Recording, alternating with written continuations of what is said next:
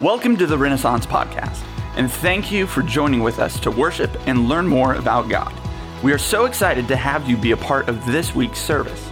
For more podcasts and services from past weeks, or to join us online on Sunday mornings, check out the Church at Home page at rendicator.org. Now, enjoy the message.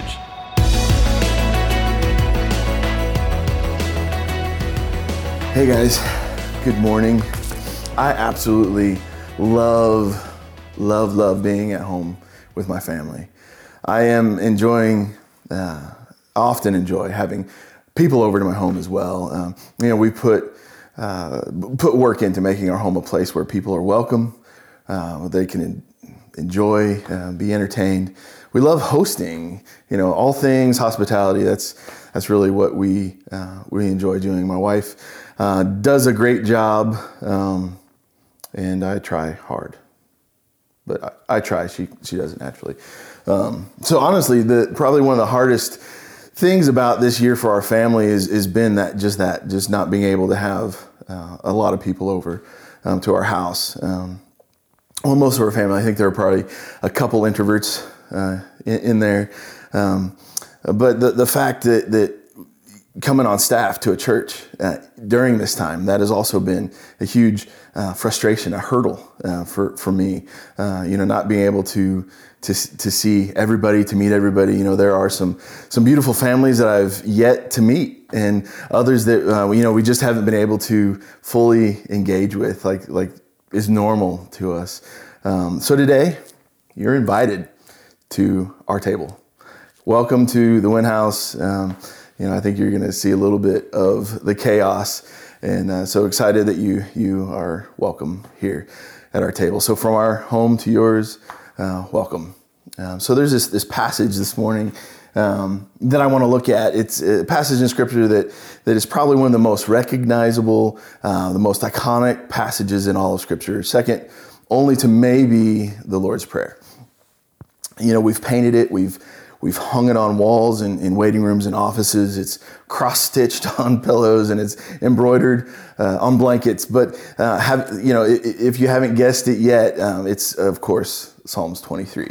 Now the context to the ancient Near East reader who this is written to, it would be for this familiar language that the other ancients would use to describe their deities. And some would say this poses a problem for the God of the Bible, that there's these borrowed ideas from other religious expressions that would actually predate theirs, and but then this wouldn't really be a true kind of understanding of the Hebrew authors and what they're doing and what their purpose is in borrowing from these other sources. You see these concepts, they would be easily understood in the Near Eastern cultures to describe Jehovah, right, the Judeo-Christian God.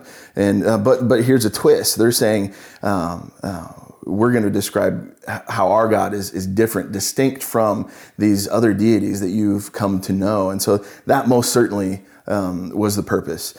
So here, specifically in Psalm 23, if you want to grab your Bibles and turn there, we see God as the shepherd. We see him as the host, preparing a banqueting table. Though these concepts are familiar, the Hebrew God doesn't require them to sacrifice their children, right? The Hebrew God doesn't require them to please him with debased and immoral rituals. And so they're showing this distinction between the Hebrew God and their deities that they would see with similar attributes. So the Hebrew writer here, and in most cases, is showing the contrast between these false gods and the one true God of the Bible. So we know Psalm 23, or at least we're familiar with it. Maybe we start real strong.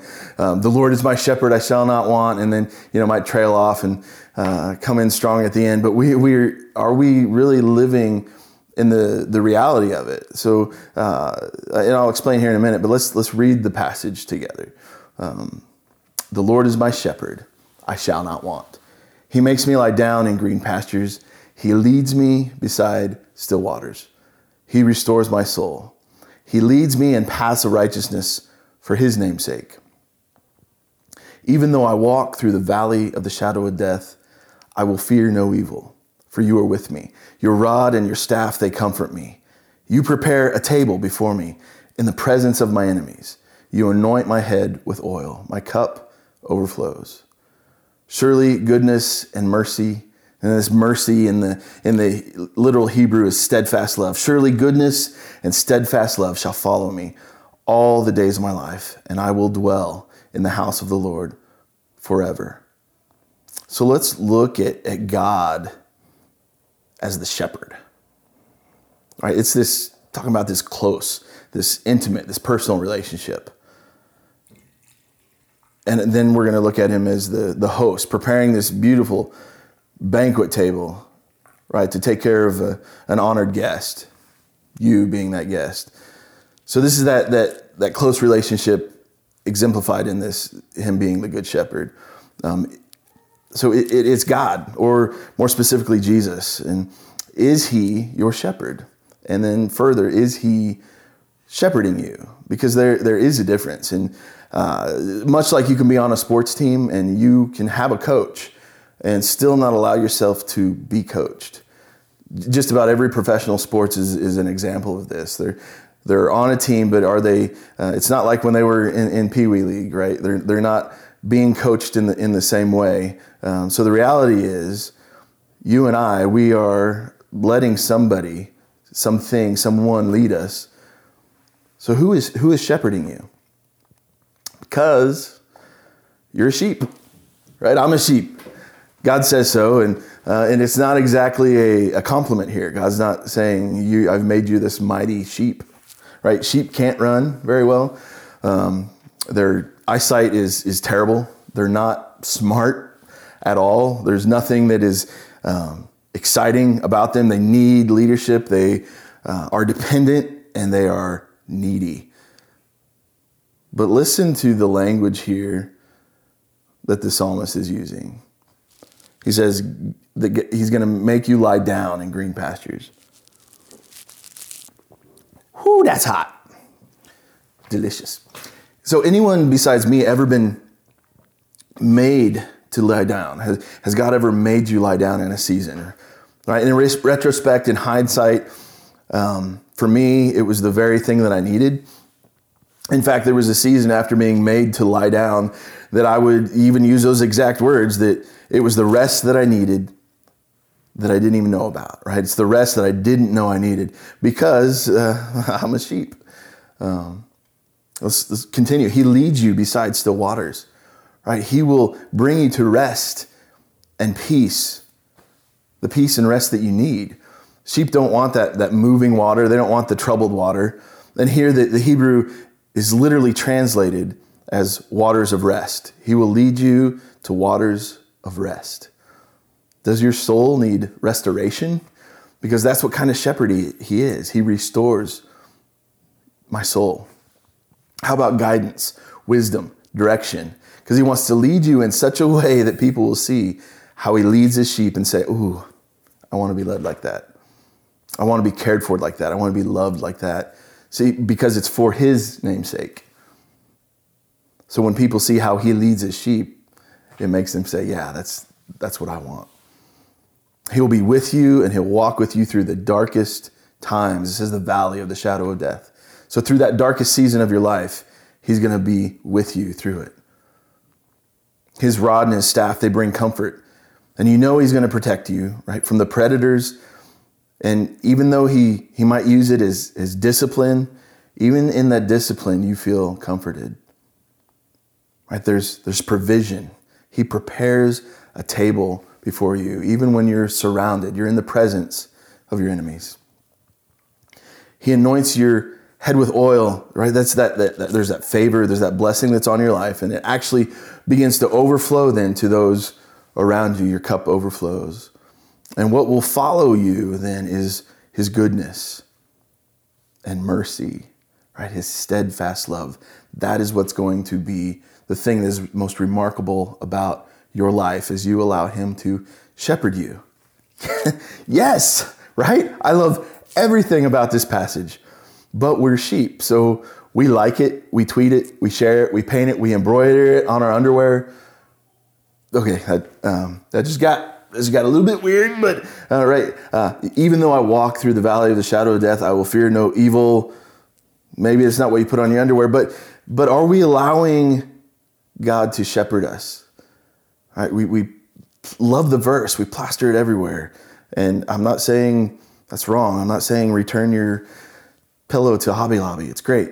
But are we allowing God to shepherd us? Or are we just making it something that we just throw on our wall? He's our shepherd. And if we put our faith in Jesus, Jesus is our shepherd. But are we letting Jesus shepherd us? So let's look at verse 5.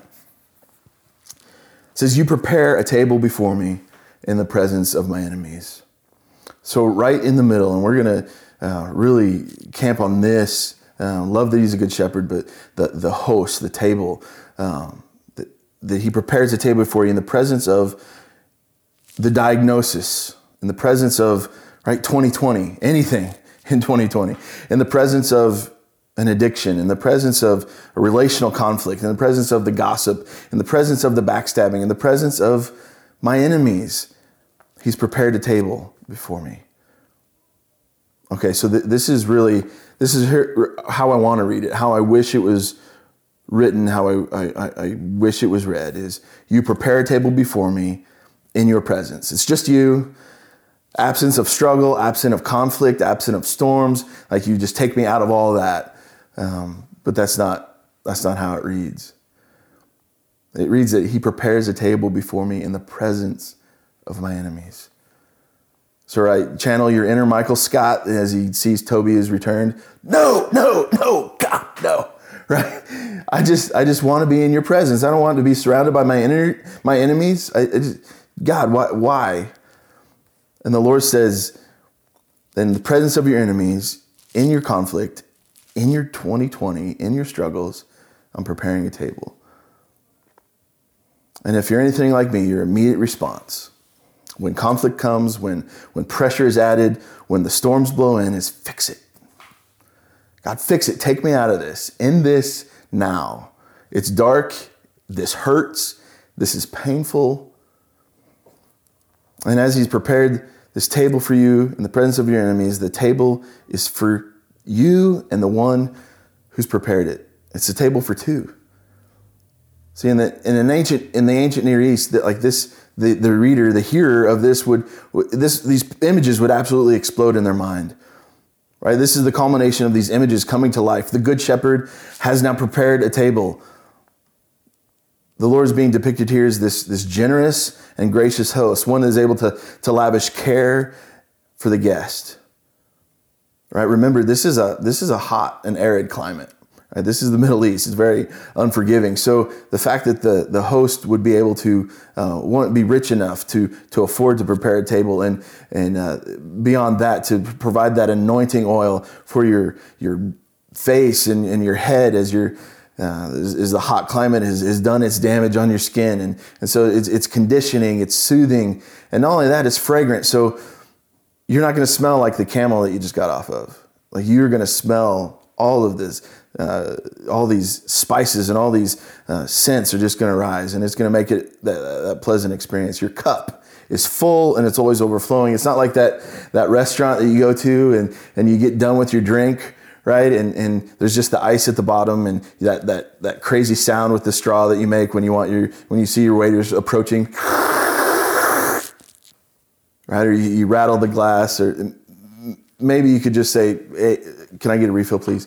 But this is not that place. This is not that kind of thing. Your cup overflows and is always full. All right, this is not that kind of host. He is taking good care of his guests.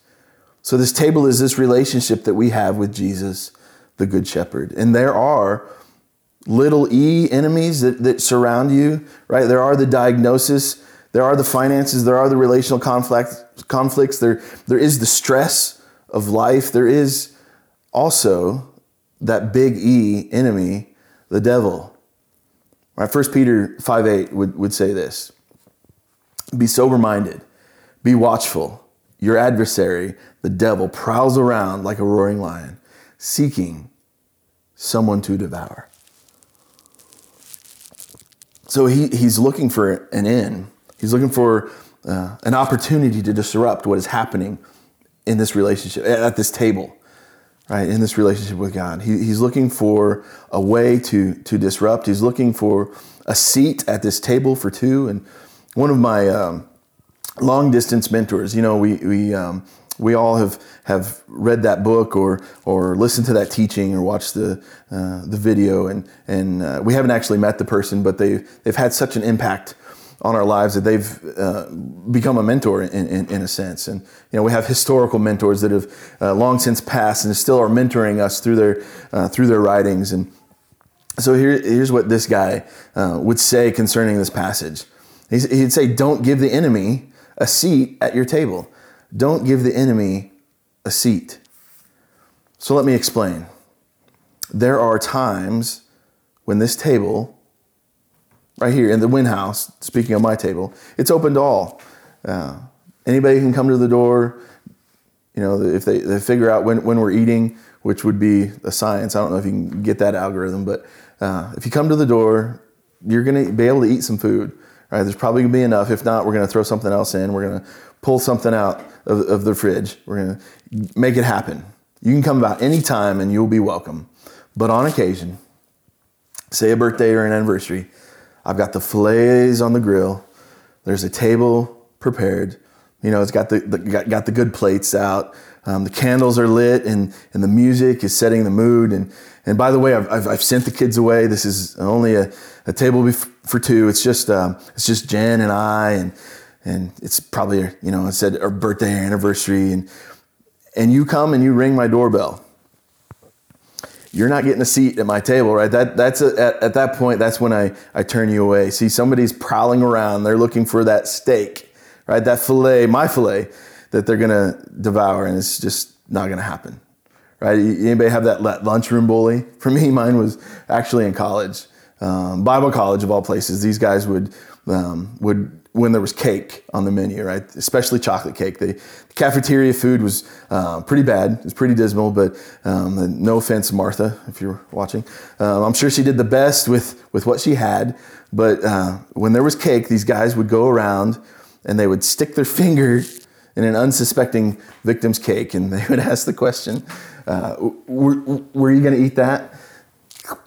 It's like, they're prowling around looking for cake they may devour. There's an enemy that wants to disturb the peace that Jesus offers, those still waters. There's an enemy that wants to rob you of your rest, right? Those green pastures.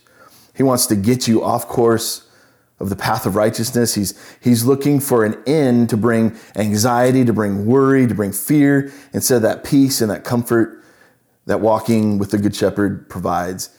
He's unwelcome. He's eating your food. He's stealing your peace, your rest, your comfort. He's eating your lunch. He's sticking his finger in your cake. So how do you know? How do you know if this weasel is at your table? How do you know if this enemy, if you've made a seat at the table, this table for two, how have I given the enemy a seat at the table that Jesus prepared for only me and him? The enemy has some key phrases that he uses, he's used since the beginning, right? All the way back in the book of beginnings. And I'm going to share a few that might sound a little bit familiar. You're not going to make it through it this time. You're not going to make it through. See, that doesn't sound like your good shepherd at all. He doesn't lead you to the valley, but he promises to lead you through it. I'll be with you through the valley of the shadow of death. The voice of the Good Shepherd says, I am with you, even in your darkest moments, even in your darkest seasons, and I'm not leaving you here. It might sound the voice of the enemy like this. Everyone's against you. No one really likes you. You're a failure. You're not good enough. You've done too much and you've gone too far. There's no opportunity here. Other people are deserving of this love. They're deserving of second chances, but not you. Even as I say these things, I know that some of us listening are far too familiar with these words, and the pain is real. John, one of the closest followers of Jesus, would recount Jesus' own words like this in John 10:10. He would say, the thief comes, these are the words of Jesus, only to steal, kill, and destroy. To steal, kill, and destroy. But I came that they may have life and have it abundantly. So why would we let a thief, right? Don't let a thief whose sole purpose is bent on your destruction have a seat at your table. Maybe the enemy has lied and he said, all right, there's something better at the table over there. Have you seen what's over there? Maybe it's another relationship that's outside your marriage. Maybe it's the drugs that are going to numb the pain. Maybe you're looking over there and you're saying, oh, they're having so much fun over at that table. It goes on in verse 11 to say, I am the good shepherd, and the good shepherd lays down his life for the sheep. The good shepherd says, this table is for you. I love you. I want a relationship with you. It'd be said of him in Hebrews 12, it'd be said of Jesus that he would, for the joy, that joy is you, that was set before him, he endured the cross. Right? It's echoing that the good shepherd lays down his life for his sheep. He left his throne in heaven and he laid down his life for you. He says, this table is for you. You are my delight.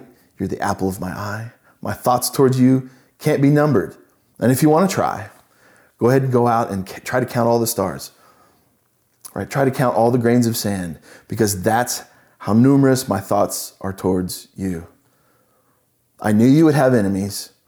I knew there would be a lion prowling around looking to devour. I knew there'd be some jerk sticking his finger in your cake. That's why I prepared this table for you.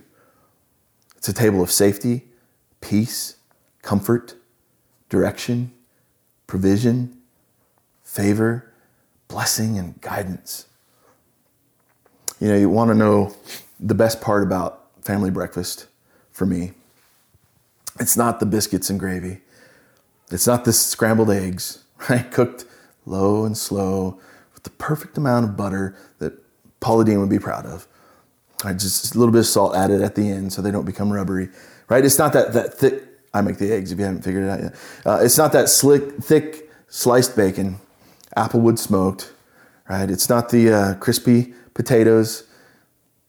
Bacon grease is the key there, right? With a little bit of hot sauce on them. That's all good. The muffins, the cinnamon rolls, the pastries.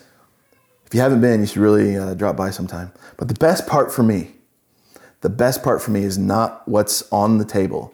It's not what's at the table, but it's who is at my table. I don't have anywhere to be. I am spending time enjoying my wife and my kids and anybody who should happen to stop by. See, I love the peace. I love the provision. I love the comfort, right? I love the protection. I love the guidance that being at the Lord's table provides, and all the things, all the blessings. But the thing that blows my mind, and the thing that should really cause us to pause and truly be amazed, is that the creator of the universe, who holds all things in his hands, he's prepared a table for you, and he wants a relationship with you.